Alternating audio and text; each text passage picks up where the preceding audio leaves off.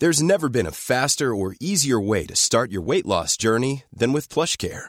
PlushCare accepts most insurance plans and gives you online access to board-certified physicians who can prescribe FDA-approved weight loss medications like Wegovy and Zepbound for those who qualify. Take charge of your health and speak with a board-certified physician about a weight loss plan that's right for you. Get started today at plushcare.com/weight loss. That's plushcare.com/weight loss. plushcare.com/weight loss. Hey, it's Paige DeSorbo from Giggly Squad. High quality fashion without the price tag. Say hello to Quince. I'm snagging high-end essentials like cozy cashmere sweaters, sleek leather jackets, fine jewelry, and so much more. With Quince being 50 to 80% less than similar brands. And they partner with factories that prioritize safe, ethical, and responsible manufacturing. I love that. Luxury quality within reach. Go to quince.com/style to get free shipping and 365-day returns on your next order. Quince.com/style. Our family has grown. Welcome to the world, Hannah baby. Introducing a new collection, Hannah Soft, made with Tencel. It's so breathable, with stretchy comfort for all of baby's first moments. And it's cool and gentle on their skin all year round. Entrusted Hannah quality for your most precious gift. Hannah Soft, made to last. Shop now at hannahanderson.com.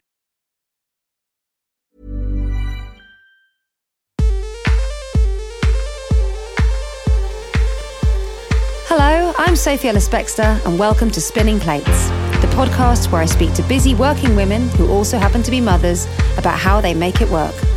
I'm a singer and I've released 7 albums in between having my 5 sons, aged 16 months to 16 years, so I spin a few plates myself.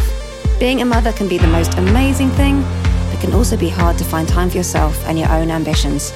I want to be a bit nosy and see how other people balance everything. Welcome to Spinning Plates. Hey podcats, how's tricks? Talking of cats, I'm staring at my cat Kaniki while I talk to you. He can't understand what I'm saying, but he does look pretty terrible these days. He's such a lovely cat. He's very sweet. And we've had him and his sister Rizzo since they were kittens. So Kaniki is 17 now. And he's just suddenly got really old and doddery. And he just had to start some thyroid medication and some painkillers for his hips. And little Knick-Knocks, he's just lying there having a little snoozle. But yeah, I do feel a bit concerned about him. Anyway, I'll keep you posted if you're interested in the health of my cat. I had a really funny thing yesterday, actually, where the vet called and said that another of our cats, Titus, was at the vet. And I was out, so I phoned Richard and I said, you need to go and pick up our cat. He's been found in the road. Apparently he wasn't moving. And I said, that's a bit strange, but he seemed okay, the vet said. We had to go and pick him up.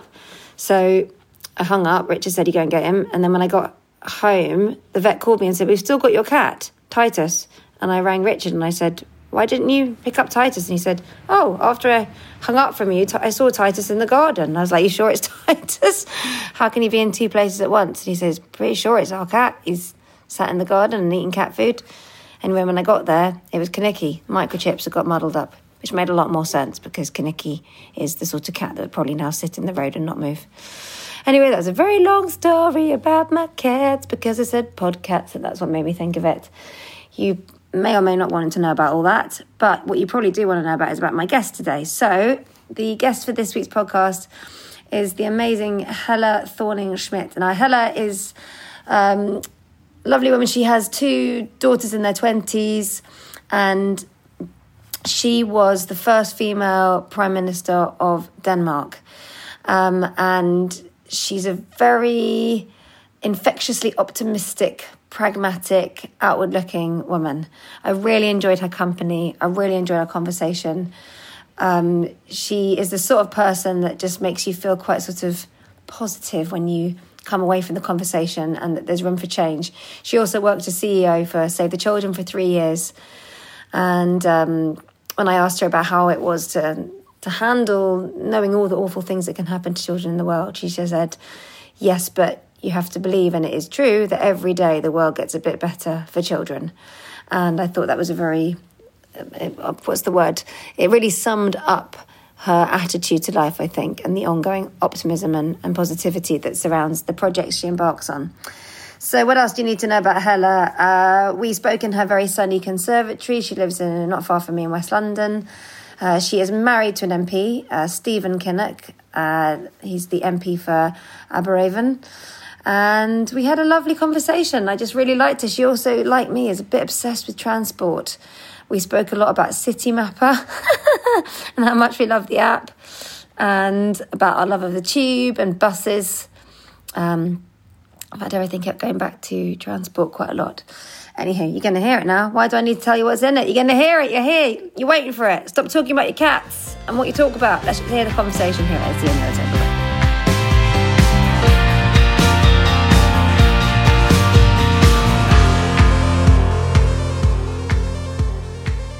Well, thanks so much for having me over. So excited to have you. It's so easy for me. Coffee on the table. I'm in my own house. Yeah, it works for me as well. And it meant that I get to see you have a kettle and a toast that I actually looked at as a birthday present or Christmas present. They are cool. We love them actually. Yeah, every the Dolce day, & Gabbana ones are very beautiful. Yeah, they are. No, it's okay. Yeah. They're a work of art. They're like something they I are. actually And covered. something you use every day. I like things that you use every day, like that has like an artistic thing to it or a design thing to it.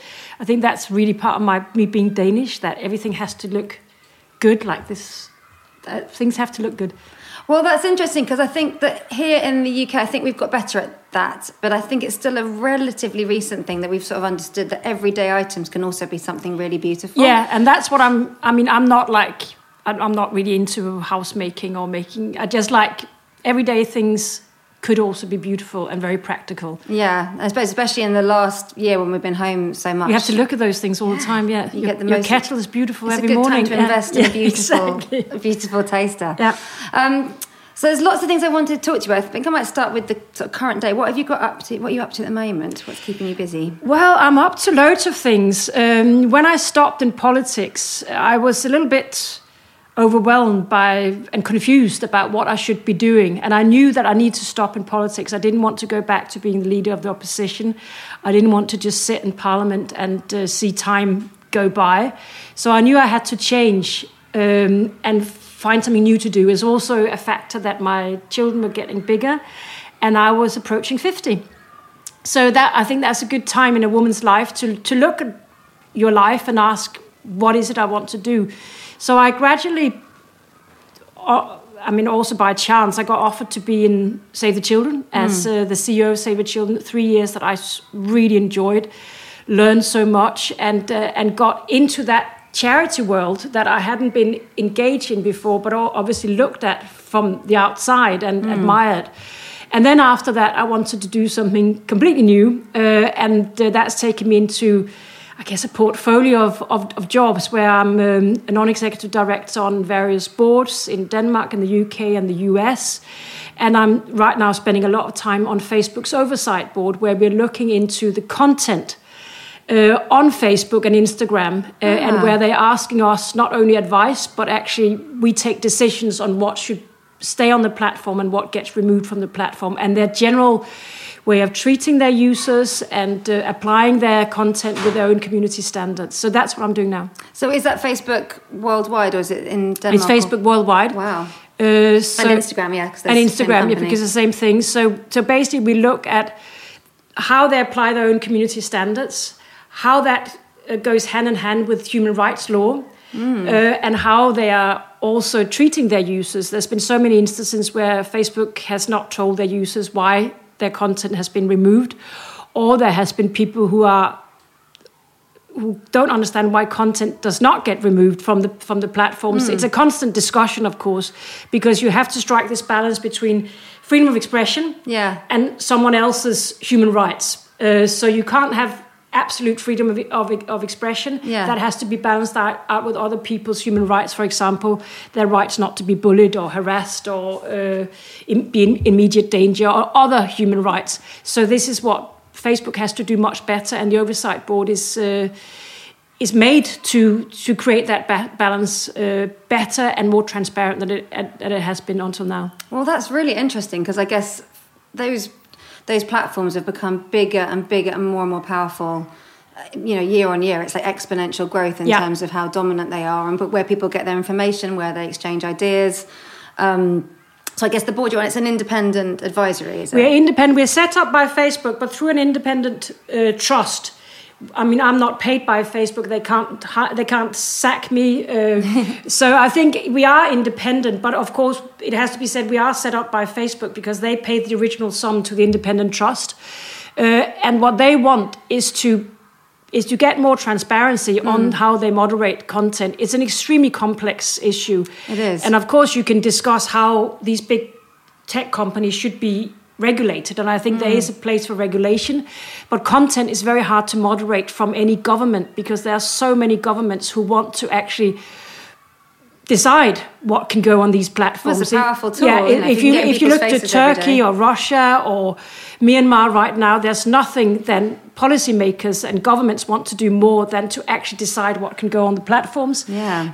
But then you also will stop freedom of speech for so many people who suddenly have got an agency and a voice that didn't have that before. Yeah, I mean, I suppose by and large, do you think it's a much more positive thing than a negative thing in terms of how it's structured? I think it's so important to balance these things out. Social media has given voice to so many people who didn't have a voice before. Yeah. Just think of Black Lives Matter movement or the Me Too movement, where you could create communities online where we could never reach each other without social media. But on the other hand, you have also seen groups that promotes hatred and false news. So it is a balancing act. Yeah. And we have to discuss how should we actually moderate content online, but also know that if governments do it in certain countries, that will actually stifle voice and stop that agency that so many people have gained through social media. Look at Hong Kong, look at Belarus, Ukraine, other countries where people have gotten a voice because they can go on social media and create groups and discuss things and find each other. Yeah, no, that makes complete sense to me. And it's like you say, you're looking almost to create a balanced society there, but it has to be something that can be taken across all these boundaries and in all these different countries where they have different ideas of how that should work and how people should be able to express themselves. And I suppose that comes back round maybe to something that I was reading about, how you were an activist from a really young age, and that idea of like one voice making a difference is obviously something that's a bit of a through thread. Oh yeah, absolutely. No, that's one.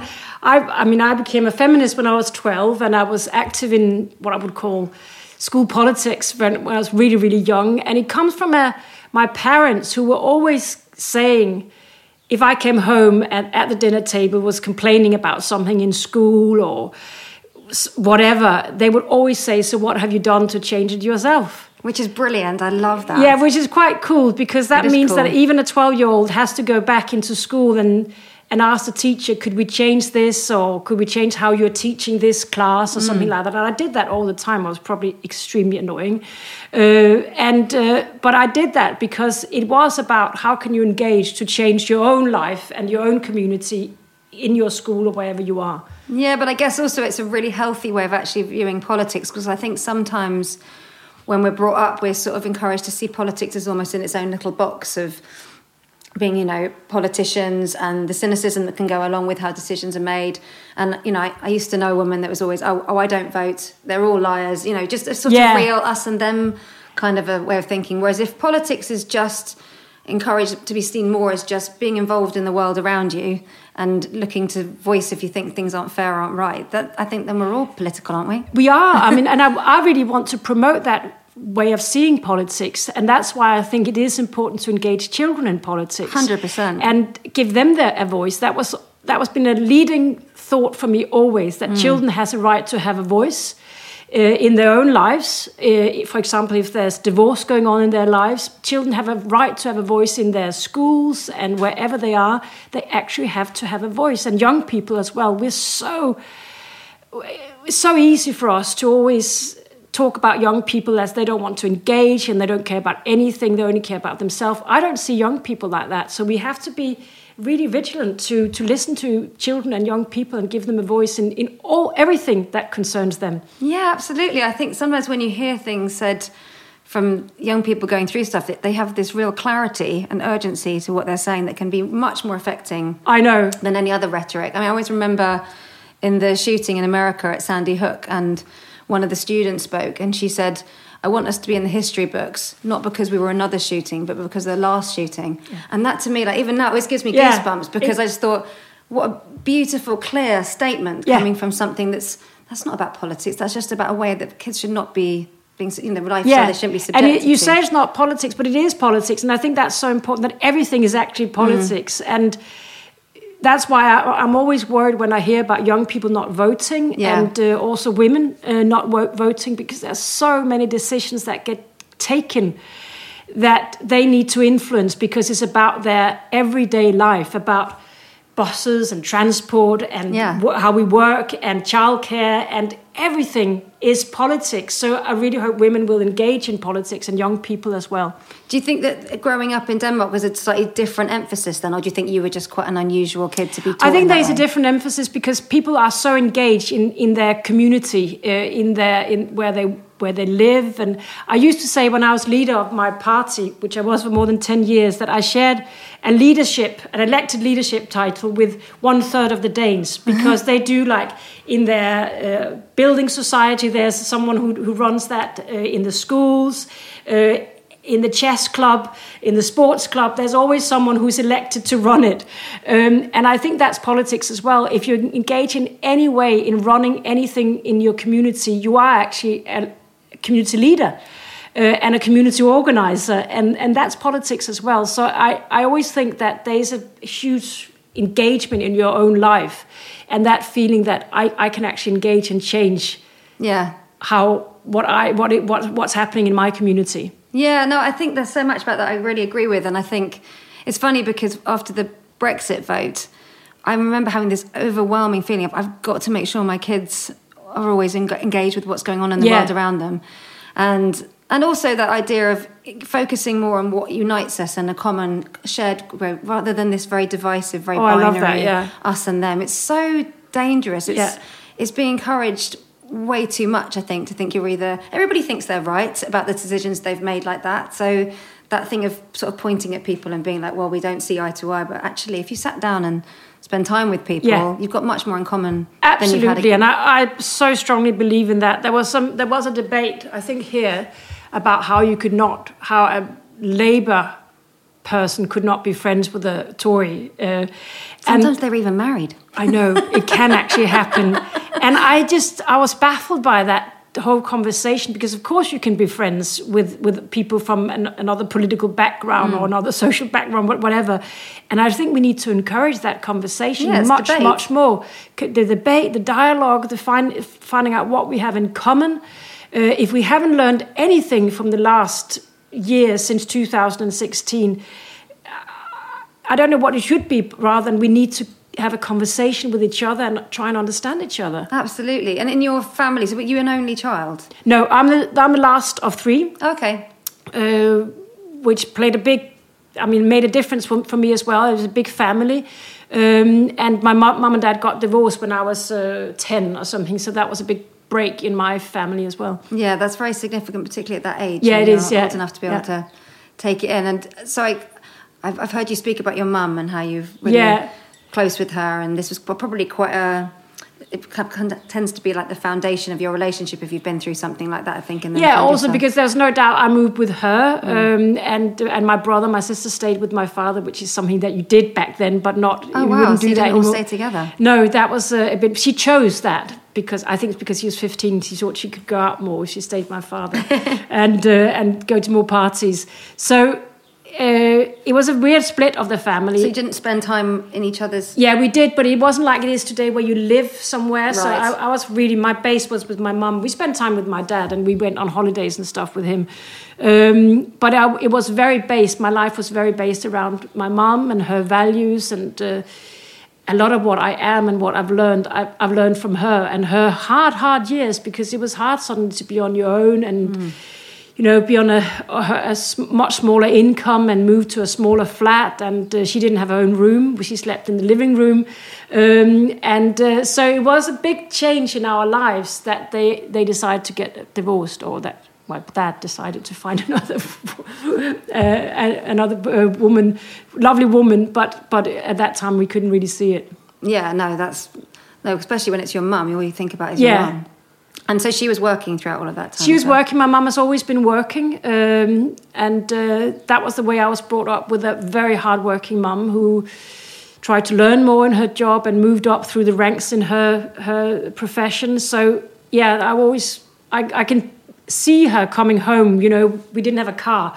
So she was walking back from the supermarket with these heavy plastic bags of groceries, and I can see her coming in, and before she even put anything down, she put the water on to boil the potatoes, because things had to move on in the family. We had to get the food, and she was a very hardworking woman. And I think I learned a lot from her, from being hardworking, but also trying to be present in the family life. Yeah. So what was the thing at 12 that made you realise you were a feminist? Is there like one specific incident? I guess actually it was the divorce in many ways that made me realize that things were not equal between the two of them. I mean, my dad stayed in the big house with a car. He kept all the friends, because that was how things were back then, that friends had felt they had to choose side. We suddenly found ourselves in a smaller flat and not so much money, and so I just saw that inequality from a child's perspective. And this is the mid and late 70s, and there was a lot of movement in women's discussions back then, and there was new music coming in where you could where women were forming bands and singing about these issues. So that really made a big impact on me. And my sister was 6 years older. They were talking about women's issues, and I remember lying under the table and listening to those conversations. So it was a very strong thing in me. I became a feminist before I became political, much before. So that is actually the ism that I've taken with me all through life, basically.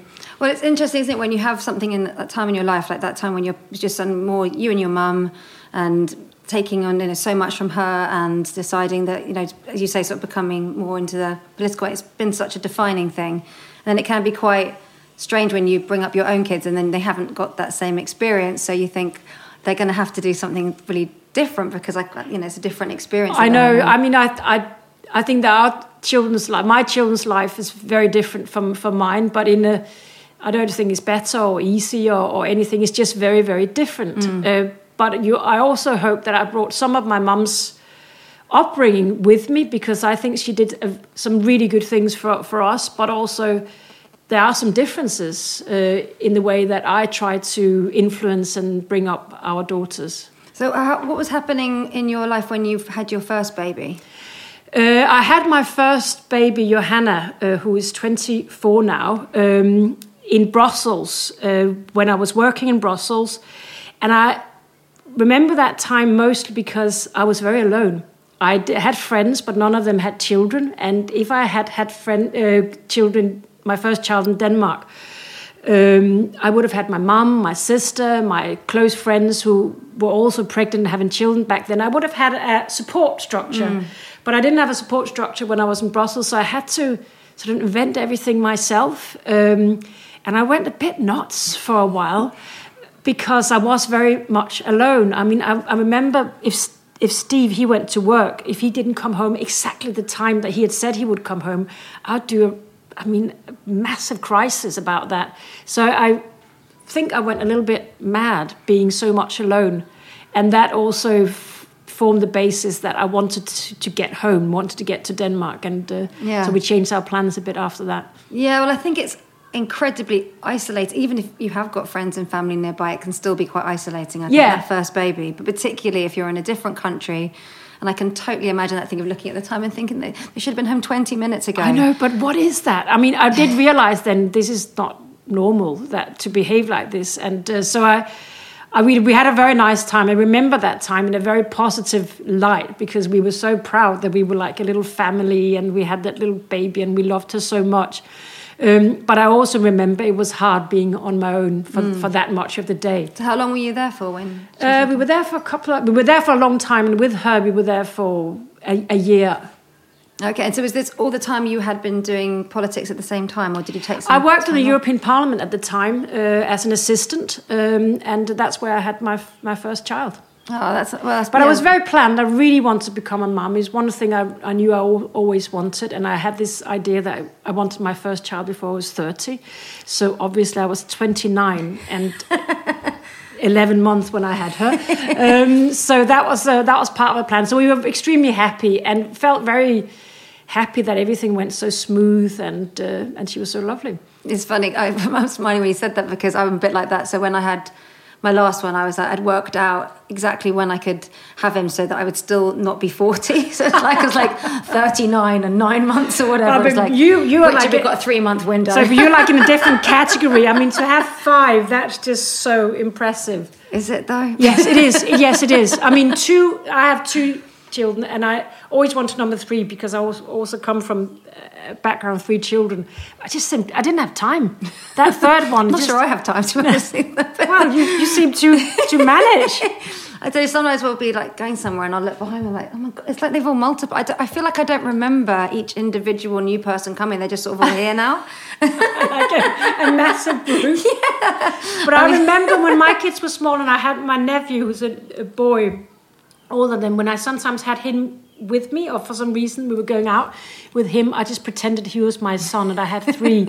And I loved to pet. The big family is quite an impressive unit. It's definitely quite a defining thing. Yeah. I think for all of my kids, I can see that it'll play quite a big part in what happens next. It's just, there's just a sort of atmosphere of that household that I think there's a love-hate thing really of just the chaos of it, but also the glory in that too. Yeah, the chaos and the love, and they will always look after each other. I think it's amazing. Yeah, and I think there's just always something happening, which I think is quite nice. I find that quite addictive. Yeah, and also you have to give up being perfect. Yeah, completely. You have to give up having a perfect house where everything is in order and that everything has its own place and that everyone does what they have to do, and that there's no arguments. You have to give up on that whole idea, which I think is so important. Important for women who work and have children at the same time, or if you have loads of children, it's so important to give up being perfect. Yes, I think that's very true. And I suppose for your mum, I wonder how that must have felt then to have gone from a house where there were 3 kids that she had to manage, and then just being the 2 of you. And we wasn't only 2, but me and my brother. And it was I think she was so good at creating a family vibe with us, and of course also my sister when she was there. She was very good at creating moments where we were one family and creating that. It was very hard for her. I know that now. I couldn't see it then. But she was very good at creating those moments. Yeah, well, it sounds like it's really special, and there's a lot of love there, which I think gets you through a lot. Absolutely. Yeah. And also she did something which I always liked, that she invited our friends to be with us. So our friends could come with us on holiday. And it was a very wise move of her, because then she didn't have to entertain us so much because we had friends on holiday. So we were always the household, even though we didn't have the biggest flat. We were always the place where people would come. Yeah, that's so you would have loads of kids in the sofa all the time. People could always come for dinner, and they always felt very welcome. So I think that was a super smart move. And it was the same in my household. Even when I was Prime Minister, I would come home and there'd just be like loads of kids in the house. I mean, teenagers everywhere, having a nap in one sofa, sitting at the table. And I would come in and having done something really important that day, or I would think that was important. And some kids would be asking me, Helle, do you know where the ham is, or something like that? So it was always like that. And I found so much, happiness and it takes you down to the earth immediately when you come in over that thread, or you open the door and they ask you weird things, and it's so fun, so much fun, and so grounding. This is Paige, the co-host of Giggly Squad, and I want to tell you about a company that I've been loving, Olive & June. Olive & June gives you everything that you need for a salon-quality manicure in one box. And if you break it down, it really comes out to $2 a manicure, which is absolutely insane. It's also so easy to get salon-worthy nails at home with Olive & June. The difference between how your nails used to look when you did them yourself and now with the Mani system is a complete game changer. The best thing about Olive & June, too, is it's a quick dry. Dries in about 1 minute, lasts for 5 days, and full coverage in up to 1 to 2 coats. Visit oliveandjune.com/perfectmani20 for 20% off your first system. That's oliveandjune.com/perfectmani20 for 20% off your first system. Hey, I'm Ryan Reynolds. At Mint Mobile, we like to do the opposite of what Big Wireless does. They charge you a lot, we charge you a little. So naturally, when they announced they'd be raising their prices due to inflation, we decided to deflate our prices due to not hating you. That's right. We're cutting the price of Mint Unlimited from $30 a month to just $15 a month. Give it a try at mintmobile.com/switch. $45 up front for 3 months plus taxes and fees. Promo rate for new customers for limited time. Unlimited more than 40 gigabytes per month. Slows full terms at mintmobile.com. Many of us have those stubborn pounds that seem impossible to lose, no matter how good we eat or how hard we work out. My solution is PlushCare. PlushCare is a leading telehealth provider with doctors who are there for you day and night to partner with you in your weight loss journey. They can prescribe FDA-approved weight loss medications like Wegovy and Zepbound for those who qualify. Plus, they accept most insurance plans. To get started, visit plushcare.com/weightloss. That's plushcare.com/weightloss. Hey, it's Paige DeSorbo from Giggly Squad. High quality fashion without the price tag. Say hello to Quince. I'm snagging high-end essentials like cozy cashmere sweaters, sleek leather jackets, fine jewelry, and so much more. With Quince being 50 to 80% less than similar brands. And they partner with factories that prioritize safe, ethical, and responsible manufacturing. I love that. Luxury quality within reach. Go to quince.com/style to get free shipping and 365-day returns on your next order. Quince.com/style. Yeah, I think that's brilliant. So this is during the time that you were Prime Minister of Denmark, which of course we haven't quite got to yet, but do you think that really helped you then with having the intensity of that day job, being able to come home and there's just all that happening? People always ask me, how was it not hard to have children? I mean, my children were quite small when I became the leader of the party. I was leader of the party for 10 years, so they were quite small and didn't quite understand what was going on. And we laugh about that now because they were like a little bit, there was so much happening, and it's only now that they're seeing what actually happened. Yeah. So they were quite small, and it was hard. It was very hard to make the ends meet and just try to be a good parent and try to be a good leader of the opposition and piece it all together. My God, it was hard, and I don't want to say that it wasn't, but it was also extremely healthy for me to come home and just be mum, to come home and, be asked about normal things and discuss normal things with them, what happened in their school today. It was such a break for my brain to have to deal with those questions. And I always made quite sure that I didn't bring politics into the dinner table and didn't talk about that all the time, because politics is overwhelming for children. And it can be a very hard place to put your brain. So I try to keep that a little bit away from them, succeeding sometimes not. But it was a place of peace for me just to be with them. So just as a bit of a timeline, so your second baby, you've moved back to Denmark. Moved back to Denmark, and yes and no, because then I managed to get myself elected for the European Parliament. So then we actually moved back to Brussels. So we were in Denmark for a short while, and while I was campaigning, I was actually heavily pregnant, which was so hard. And then just started in the European Parliament, came there with my big pregnant belly and tried to make myself understand what was going on in the European Parliament as a new politician. So it was really hard. Yeah. But my youngest daughter had her in Brussels as well, by the same midwife. So back in Brussels, and we stayed there for 5 years then, having a really great time, me as a member of the European Parliament and my husband working. So after the 5 years there, you moved back to Denmark then, and that's when you became the leader? That's when I became the leader. And our youngest... So your children are only like 5 and 7 youngest was like 5, 6, so very, very young. So when you look back on that time, do you feel like you were running on a sort of crazy adrenaline of just getting things done? Yeah, I was kind of running on a crazy adrenaline. And it is funny because there are certain parts of that life with 2 children, 5 and 8, running for leadership in my party, running the household too, because Steve was working in other countries, coming home over the weekends.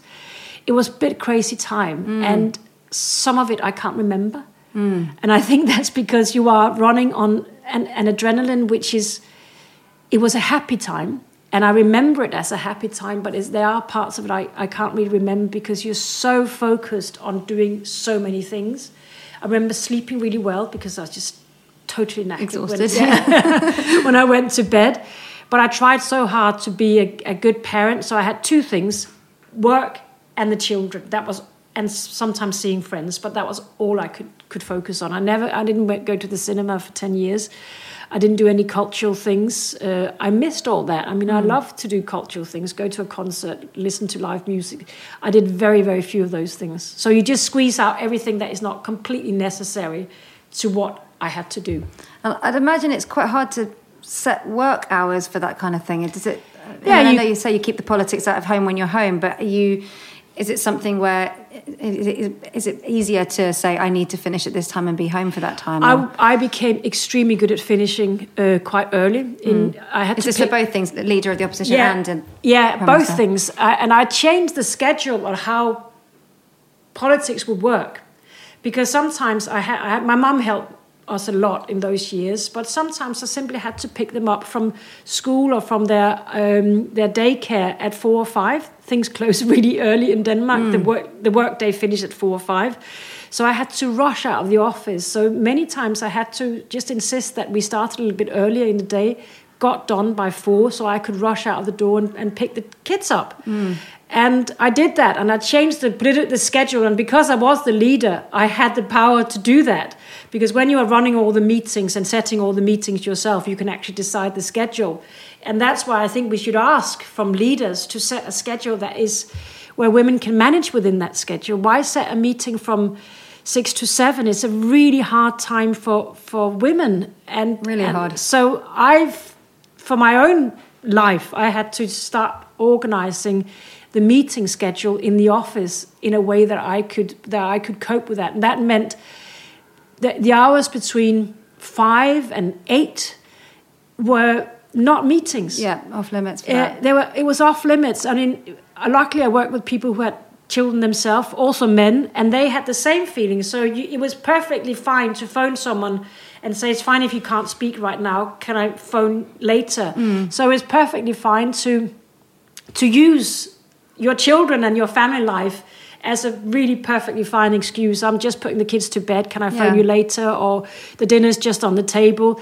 And I think that should be how it is if you work in very busy lives where you don't have office hours like that. Yeah. You need to have some time which is off limits and where it's a bit sacred. Yeah, I think sometimes in very sort of high-powered workplaces, there's a sort of expectation that if you somehow want to try and balance it with having a bit of a home life, it's like saying you're not as dedicated to the job as that you are if you just give yourself over to it like 24/7. I think it's really old-fashioned sort of it's super old-fashioned, and I just found that it was a relief in the whole organisation when I started setting those boundaries. That there was something that we didn't talk so much about, but it was between 5 and 8 were like the sacred hours where we would try not to disturb each other. Unless it was very, very important. But then after that, you can start talking. Then after 8 or 9, you could start having chats again or answering your emails or doing stuff. But it is important that children also feel that those hours are theirs, that they can. That's where you can have the fighting. That's where you can have the dinner. That's when you read the stories and do the homework and all these things. It is very important that they feel that the time is given to them as well. Well, I take it even broader than that as well, because I think that for some people, if you give yourself over to a job, you can actually hide behind that busyness as well and not deal with other things. So, people that aren't parents still benefit from having time set aside that's just for living. See a friend, play with your pet, do whatever it is that is part of your life. So important. And actually, you don't get congratulated at the end of 20 years hard work if you haven't done those things. It's just the one who's carrying the weight of it ends up being the individual, really.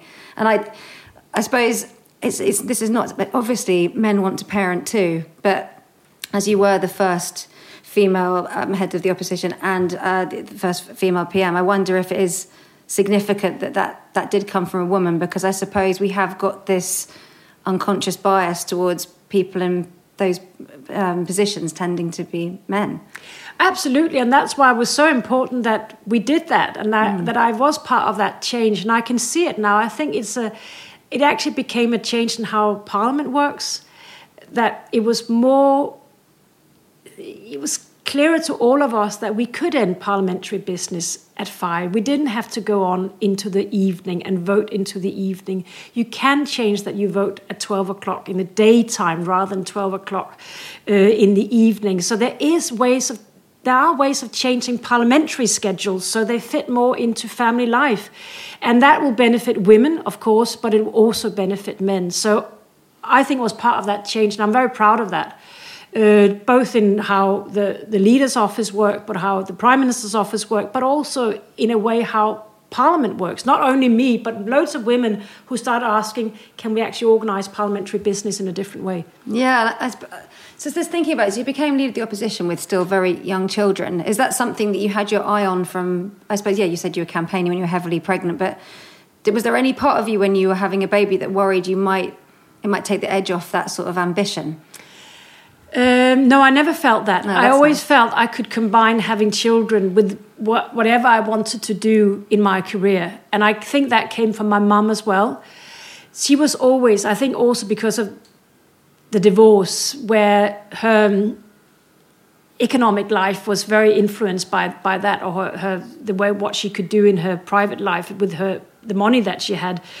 She always said to me and my sister, you have to be independent. You have to make your own money. And it's such an old-fashioned thing to say, but it was also a very clever thing to say to us, that we had to be economically independent. So I always knew that I had to work, and I was very ambitious. So I never thought I couldn't combine being ambitious and having a career with also having children. I saw that with my mum, who was single, raising us, and I never doubted that I could do that myself. No, that's wonderful. It's interesting because for some women, having a baby sort of clarifies things, but there are definitely other women like you where it's almost like, right, strap that baby to my back, I'm still headed in that same direction. Yeah, I really was, but it's also because it's a different system. I mean, Denmark is a different system. There's much better childcare, and everyone puts their children into childcare, and it's affordable for everyone. So it's a completely different system where more women are in the labour market. So that also, it's not so big a question whether you are working or not. Everyone tries to combine, or many women tries to combine a career with having children as well. Yeah, but that's such a big shift. It's if we had something like that here, I imagine the difference it would make to everybody if it was just something that wasn't such a big question, or it wasn't two people sat opposite each other saying, well, I think you've got more earning potential than me, so I'll stay at home with the kids. Exactly. And I think there's 3 things here that makes a difference. First of all, the working hours. If the working hours finished at 4 or 5, it would be much more manageable. Then affordable childcare for everyone. And then, of course, the transport. People spend a lot of time transporting themselves to and from work. So those 3 things would make a huge difference in women's lives. And I hope that there will be a time where there will be more affordable childcare. So even when women don't make the same as their husbands, which they often do not, they can still contribute to the household economy and afford the childcare. Yeah, and it would just be mammoth, really. So if you had your sort of, I suppose, political awakening during your teenage years, could you see the same thing happening with your girls while you were leader? I mean, they're very politically awake. I mean, they're so advanced. They are from the woke generation. They are so advanced. And one of the things that we discuss much more in their generation than before is of course, climate change and the political mood that is changing, and the whole gender issues and the Me Too movements, and so there's so much more woke, and they understand much more about these things than I and my generation ever did. And I appreciate having that in my life now, because I get educated every day by my children and stay a little bit woke with them. So that's how they're thinking about things. They're extremely political, but in their own way, not in a party political way, but in all aspects of life. This Black Lives Matter movement and the Me Too movement has had a big impact in their political thinking. Yeah, I can see the exact same thing in my eldest, who's going to be 17 tomorrow, that he's very engaged in exactly the same way, and it's brilliant because I don't know how you'd really encourage that, but I think it just seems to be happening. They do it by themselves and also by their generation and the conversations they're having. Yeah. And what they're exposed to. I don't know if we did this in a conscious way. I don't think we did, but we tried not to make gender the most defining part of our children.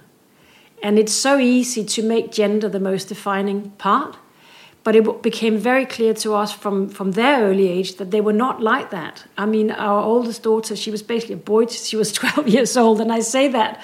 We will even talk about that, her and I.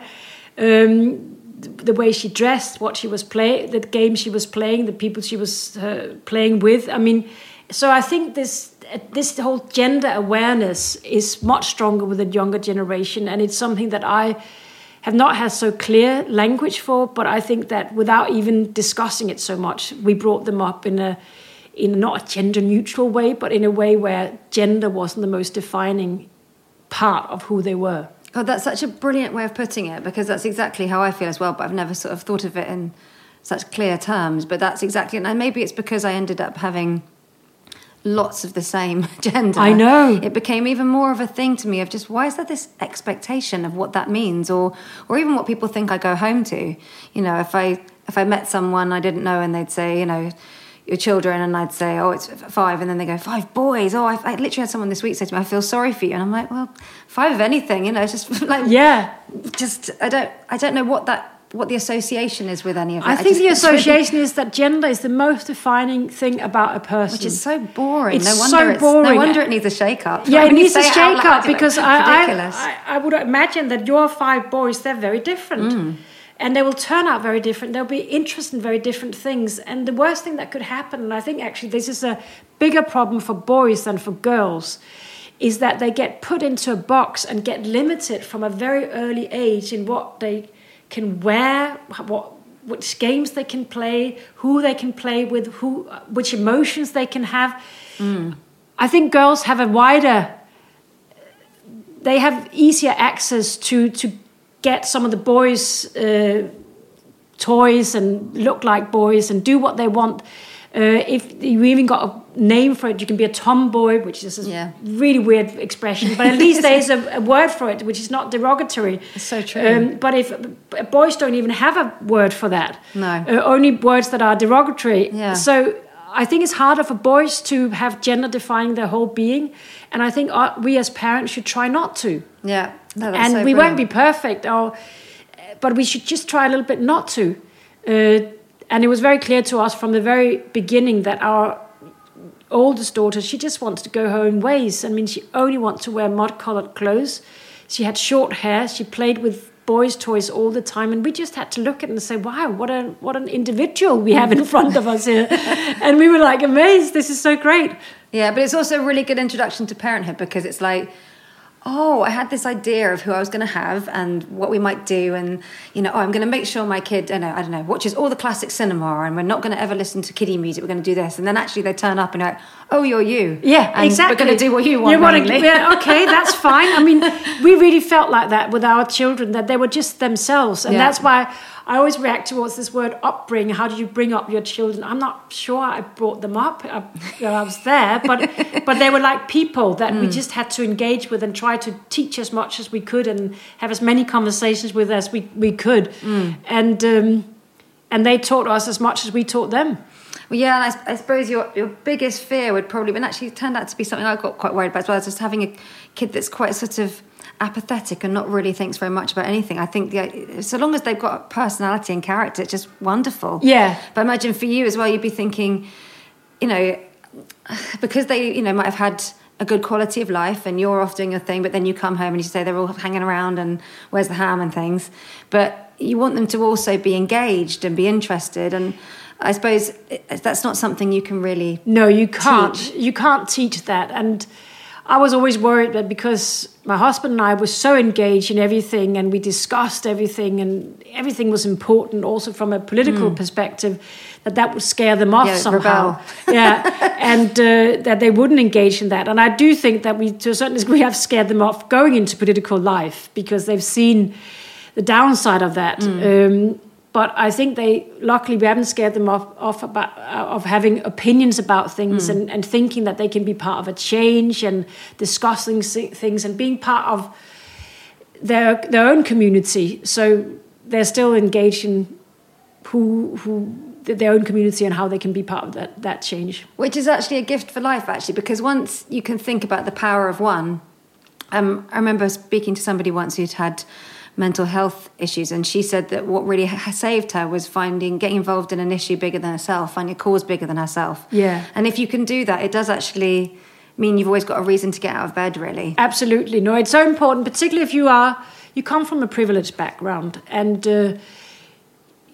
you have all those tools. It is important to use all those tools, not to only think about yourself. And one thing I'm a little bit worried about with young people, not my own in particular, is that they get engaged in all these woke issues. But the real bread and butter issues, like how do we make a fairer economy, or how do we make sure that our transport is working for women? How do we build? How do we do housing planning? Like the real issues that also impact our lives will not be interesting to them. But maybe I'm wrong. I hope I'm wrong. I hope you're wrong. I think you are, because that sort of reminds me a bit like when someone says, I don't know, Black Lives Matter, and then they'll say, well, it's fine, but what about all this happening over here? It's like, well, everybody's capable of being concerned about lots of things at once. Of course they are. No, you're absolutely right in pulling me up on that. Of course we are. And maybe it's like Generation X looking at the next generation saying, are they as concerned as we were? And I'm worried about being like that. Yeah, well, no, but I think it's passing the baton a bit, isn't it? It's like... Yeah, can you please take it? You've got to take care of lots of stuff here, okay? Can you please be responsible? I'm going to go and do some jigsaw puzzles, so you've got to really be... Don't forget transport. Because transport means a lot to women as well. It's a women's issue, which housing is as well. No, and also, I hope that the next generation will not be indifferent, will not be so black and white so they can't meet. Is that something that we discussed earlier on? It's so important that you engage with people you don't agree with and don't cancel them, and really engage with people and understand that everyone comes with their background, and based on that background they form certain opinions, and opinions can change over a lifetime. We're not set in stone, and we need to just engage with each other and try to understand where we're coming from. Yeah, but some of that as well can be led by example, can't it? I remember one time one of them had a little friend over for a play date, and the kid came out with something like, gay people burn in hell. And rather than just being like, you know, you're not coming around again, I was like, well, where do you hear that? And what are we talking about here? And what do you think that means? And, you know, we sort of just discussed it. And just talk about it without starting hating someone because they say something which is not quite right or inappropriate. I really want them to do that, and I hope they will do that. That's my own background. I come from the wrong side of the tracks in Copenhagen. I come from, the COVID epicenter in Denmark right now, which says a lot about how people live there as well. And it was always very important for me because I worked there. And, you know, the jobs that you do when you're a kid, and you meet so many different people, and it's just important for me that all kids understand that they're not in a bubble, and they have to listen to people outside their own bubble. Well, talking of outside a bubble, how was it when you were CEO of the Save the Children charity? That must have, because you seem like such an optimistic and positive person, but that must have just left you open to so many stories from so many places. Yeah, it was a bit of, even for an optimistic person like myself, it was very hard, and I often had to remind myself that the world actually gets better every day. Okay, that's a good motto. There is climate change, and that sets us back enormously. But if you look at children, for example, every day children are better educated, they are healthier, we get more equality for girls. So the world gets better every day for children.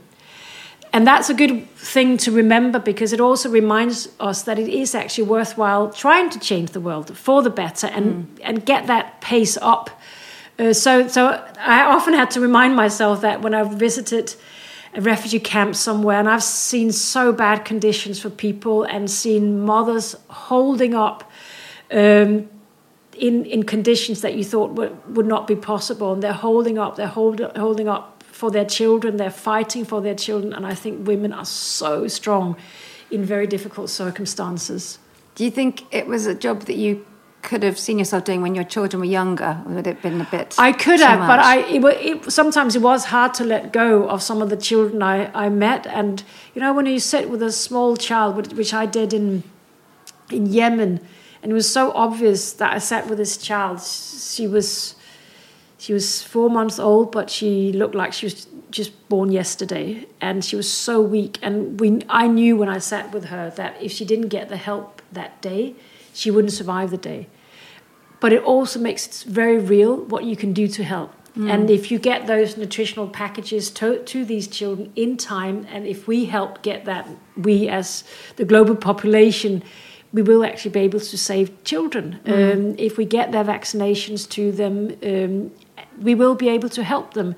And for them, it can be a matter of living that day because they get that nutritional package that we can provide them with. So it made a lot of sense to me what Save the Children was doing. It made a lot of sense to me what we as a global community can do for those children. But it taught me a lot about human suffering, violence against children, which will always be part of what I will be working to end. So it taught me a lot about the suffering of children globally. I think it's a good way to look at it, that the world gets better every day, because I think otherwise the enormity of things can just sometimes drown you a bit. It can drown you completely. That's why it is important for us to remember that. The world gets better every day. Children get wealthier, healthier, and better educated every day. And we can help that progress. Yeah, and that's a good thing as well to say to your girls, because, you know, for their generation, there is a lot going on, and it's really easy to feel like how are they going to fathom it when some things do seem pretty dire, but actually there's still a lot of reasons to be hopeful and optimistic. Absolutely, and I hope, they're very impacted, of course, by climate change, and I would be as well if I were their age, and they're not super impressed by my generation and how what we're given to them to deal with, and we have to respect that they're very worried, and we have to act on it now. But I also hope that they can keep their optimism, because there's nothing more. It will stop you in your stride if you're too pessimistic. Well, as someone who sounds like they always get a bit of a bit between their teeth and have a real sort of forward motion, how hard has it been at the times when you've moved on into other areas, like when you left politics or when you left Save the Children? Are those periods of time that were really tricky, or did it always feel like that forward momentum? It felt like there was a forward momentum, but also not without worry. When you stop being a prime minister, it's a very, very difficult time in your life. It was in my life, and I know it's for other prime ministers as well. And I wouldn't say that you get depressed, but it's a very blue time, because everything just goes. I was traveling around in a nice car. You have the security, you have all the help from your staff, you have the prestige of being a prime minister, and then from one day to the next, it just stops. And you have to find resources in yourself to put one foot in front of the other and start living a new life. And it was very physical for me, because I took the bus those days, and I hadn't taken the bus for a very long time, so I had to work out how do you buy a ticket, how do you do all these things, and go out and take the bus, and people were looking at me saying, "Hello, Hilly, what are you doing here? Nice to see you here." People were so nice to me and have always been. So people were really fun, and I started biking around Copenhagen, and it was just a very emotional time where you go through a phase. And I learned as a woman, but also as an ex-politician, that it can be very healthy to go through those phases and live them a little bit and be a little bit sad and allow yourself to be soft and sad in those moments, and watch a little bit too much TV and just live that blue time and not deny it. Well, that's actually a really good lesson as well, isn't it? If you can actually run into that feeling and just, as you say, just live that. Live it, and don't try to run away from it, and see the good things. I mean, my friends, they were calling me saying, "No, we have to go out for drinks and, go to the cinema." Yeah, go to the cinema, do those things, go out and listen to live music, which I did as well.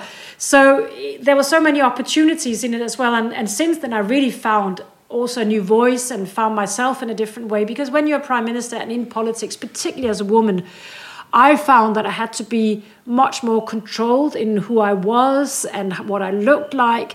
And I could let go a little bit more after that. I became more loose. And people are talking a lot about that in Denmark, where I posted stuff on Instagram that I wouldn't have done when I was Prime Minister. So you can also find another side to yourself. And I think particularly for a woman in my 50s, it's been fun getting in contact with that other side of myself. And I think that it's interesting when life have different chapters and you find new sides of yourself in each chapter, and that you learn new things about yourself, which I certainly have. So I've allowed myself to go through the different phases, and there'll be ups and downs, but to learn a little bit about myself. Yeah, and is that when you left Denmark as well after that? Yeah, I left Denmark when I became CEO of Save the Children, which was amazing as well, to leave that and just go to London, reinvigorate old friendships and see new people and be part of a new community in London. It's been extremely helpful for me getting out of politics and into something completely new and reinventing myself. Because if you are Prime Minister from a small country, nobody knows you in London. I mean, it's just nobody. I mean, and that's quite helpful as well, that you come in a way with a clean slate. People have to understand you. They have to know you from scratch, and that was very helpful. Have you not got a T-shirt then that says, I was the first female I should Prime find that T-shirt. I would definitely get one printed if I were you. One of those really big badges or something.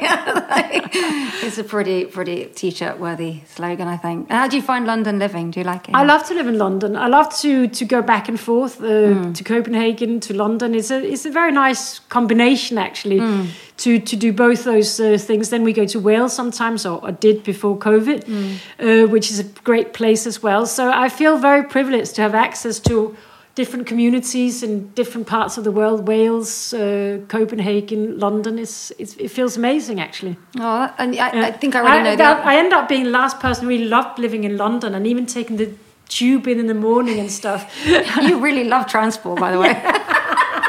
We've had buses, trains, tubes. I do love public transport. I hope your girls listen to this, because transport is a key issue here. It's so important. It's so important. I am the public transport person. I'm a bit of a nerd like that. I love public transport. But you've discovered my nerdiness. I love to look at Citymap and find out how I can get... Citymap is my favourite app, bar none. And find out how I can get from A to B in public transport. It's brilliant. And then walk a bit and take a bus somewhere. I mean, I'm becoming such a transport nerd. That's how I discovered London, in public transport, basically. But I love to me, public transport has always been my independence from when I was a teenager. Hop on the tube, get on the bus, be somewhere else. That was what it was for me. When the train came to my hometown, there wasn't always a train, and then it suddenly came and we could go into town. Yeah. And we could take the night bus home after we'd been in town the whole night. All those things. Maybe I'm a public transport nerd. No, but as well, the good thing about public transport is that you could get a sort of slight anonymity, and I always feel when I'm on there, part of me connects back to being about 16, 17. I still can get that exactly little how I feel. Excitement about it. Yeah, it's exactly how I feel when I sit on a train. I'm so happy. Yeah, me too. I love it. And now we live in London. We don't have a car here. We have a car in Wales, but we don't have a car here. So I actually use public transport quite a lot. Well, I can see why it's close to your heart. It's a podcast about public transport. Oh dear. Well, I'm going to leave you in a minute, but I just wanted to, I think I know the answer to this, but do you think you'll always be involved in something somewhere? Yes, I feel I'll always be involved in democracy, which I've been writing about, female issues. What do you mean writing, as in writing a book? No, just I would more call it a pamphlet. But and female issues, like the whole Me Too movement has sparked something new in me.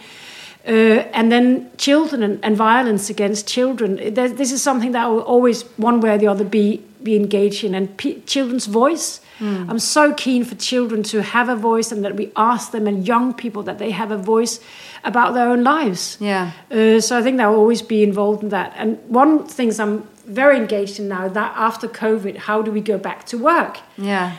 And I really want us to think about how women and men will prefer to go back to work, and what's the difference there. Because I'm seeing a little bit that when they're doing surveys in big corporations, they ask people, do you want to go back to the office? And men want to go back to the office. Women want to stay at home. But we also know that in COVID, women have done much more of the household chores than men. So I'm a little bit worried about a divided labour market where men go in, they have a great time in the office, and they go to the pub after work, and women stay home and take on more of the household chores. And we get a divided labour market. So that's one of the things that I'm super keen to get into the corporate boardrooms right now. Yeah. And we'll be working a little bit to do in 21. Well, I think that's really key. I think we're already seeing that, aren't we? And knowing that as well, women who are working from home tend to be working kitchen tables, communal spaces, whereas men tend to have had an office space or somewhere they go to as well. They have an office space. And I saw this survey, I think it was McKinsey doing a survey where they saw that the interruptions of women's paid work had gone up 50%, also compared to men's paid work. And we just have to be careful because women are very good at being disturbed when they're working. I'm very good at being disturbed when I'm working because I'm so used to it from when my kids were small. I could sit at the kitchen table, the kids could come in and ask something, go out and play again, and I could carry on working. And women are very good at being disturbed, but we also need to create a little bit of a space for ourselves, and women have to be a little bit aware of these issues, particularly if we're going to start working more from home. Yeah, I think you're right about being aware of it, actually, and knowing what works for you and what you can hope to achieve as well, so they feel they're given a bit of agency about what they're entitled to. Yeah, and women have to start a conversation also in their homes about the paid work and all the unpaid work. Obviously, on a global basis, women do 75% of all the unpaid work. And I saw this survey that has gone up in the US by 1 hour. So it is likely to be the same in the UK and other countries. So we have to look a little bit in that direction as women, but also men, because they're risking getting squeezed out of the household completely if they're not careful. Yeah, I think you're right. I think everybody wants that balance, actually. It's not about saying men don't want to do those things. It's just about, it's like when you said when you changed things when you were in Parliament and everybody was a bit relieved. Like, well, actually, we want that time. We want to be able to be at home. Yeah, and I want to underline, it wasn't only me, but there was a direction of travel where I could support it from where I was in those years. And I do think it's so important that women who work and have children, that they allow themselves to take their children's needs and the family's needs into how we organise our work, because that will actually change for everyone, change for the better for everyone. So we shouldn't leave our children at home or pretend we don't have children or a family life that we are engaged in. We should take those priorities into the labour market, and that way we will change how we work, which will benefit all of us. Well, that sounds like a really positive way to finish. I would sign me up. I would. You've got a very infectious energy. I definitely think. Thank you. No, it's a good thing. I mean, it does go back to travel. It's all this forward motion. You're your own tube or something. You can get quite a good tube map puzzle, but actually I wouldn't suggest it. It's got loads of white bits. It'll just annoy you. Too many white bits. But it's interesting to connect the lines, of course. You get to know all the lines really well. Exactly. I'll be on the lookout for that. Oh, thanks so much.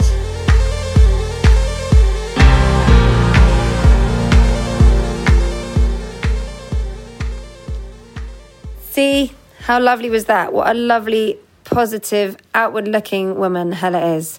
It was so inspiring and infectious that Claire, my producer, and we both left her house feeling really the sort of fizzy buzz of positivity and can-do spirit. I like a bit of that, and I hope I gave you a little bit of that today while you've been listening as well. So thank you to Helle, thank you to you, as ever. Kaniki has been snoozing this entire time, so you don't have to worry about him. He's fine for now. And next week, I've got a couple of options. I'm actually going to make you wait and see. They're both good. So what mood am I in? I'll go with the flow. I'll sense these things. I try to be a little bit, instinctive about this stuff. And in the meantime, stay happy, people. Stay positive. I hope everything's going all right for you. Please do continue to leave your comments and your suggestions for other people to speak to. I'm forever casting my net, as you know. And some of my favourite conversations have been suggestions through other people. And it's good for me to think outside of my usual little lists. So keep challenging me, please. I like your suggestions. I like you being here. Thanks so much for joining me. I'm going to spend some time with my cat while it's quiet.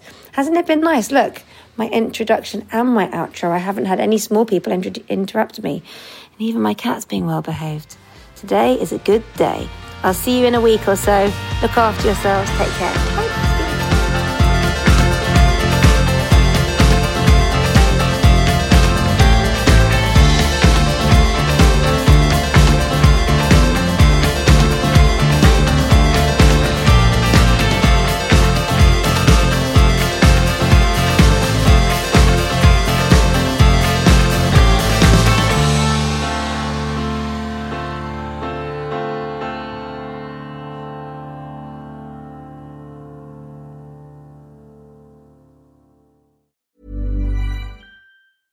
Planning for your next trip? Elevate your travel style with Quince. Quince has all the jet-setting essentials you'll want for your next getaway, like European linen, premium luggage options, buttery soft Italian leather bags, and so much more. And is all priced at 50 to 80% less than similar brands. Plus, Quince only works with factories that use safe and ethical manufacturing practices. Pack your bags with high-quality essentials you'll be wearing for vacations to come with Quince. Go to quince.com/pack for free shipping and 365-day returns. Want truly hydrated skin? Meet Osea's Body Care Breakthrough Hyaluronic Body Serum. It's clinically proven to increase hydration by 161%. It's lightweight, fast-absorbing, and delivers 24 hours of hydration for silky smooth skin without any sticky afterfeel. Treat your skin to clean, vegan skincare from Osea. Get 10% off your first order with code SUMMER at OseaMalibu.com. That's OSEA Malibu.com, code SUMMER.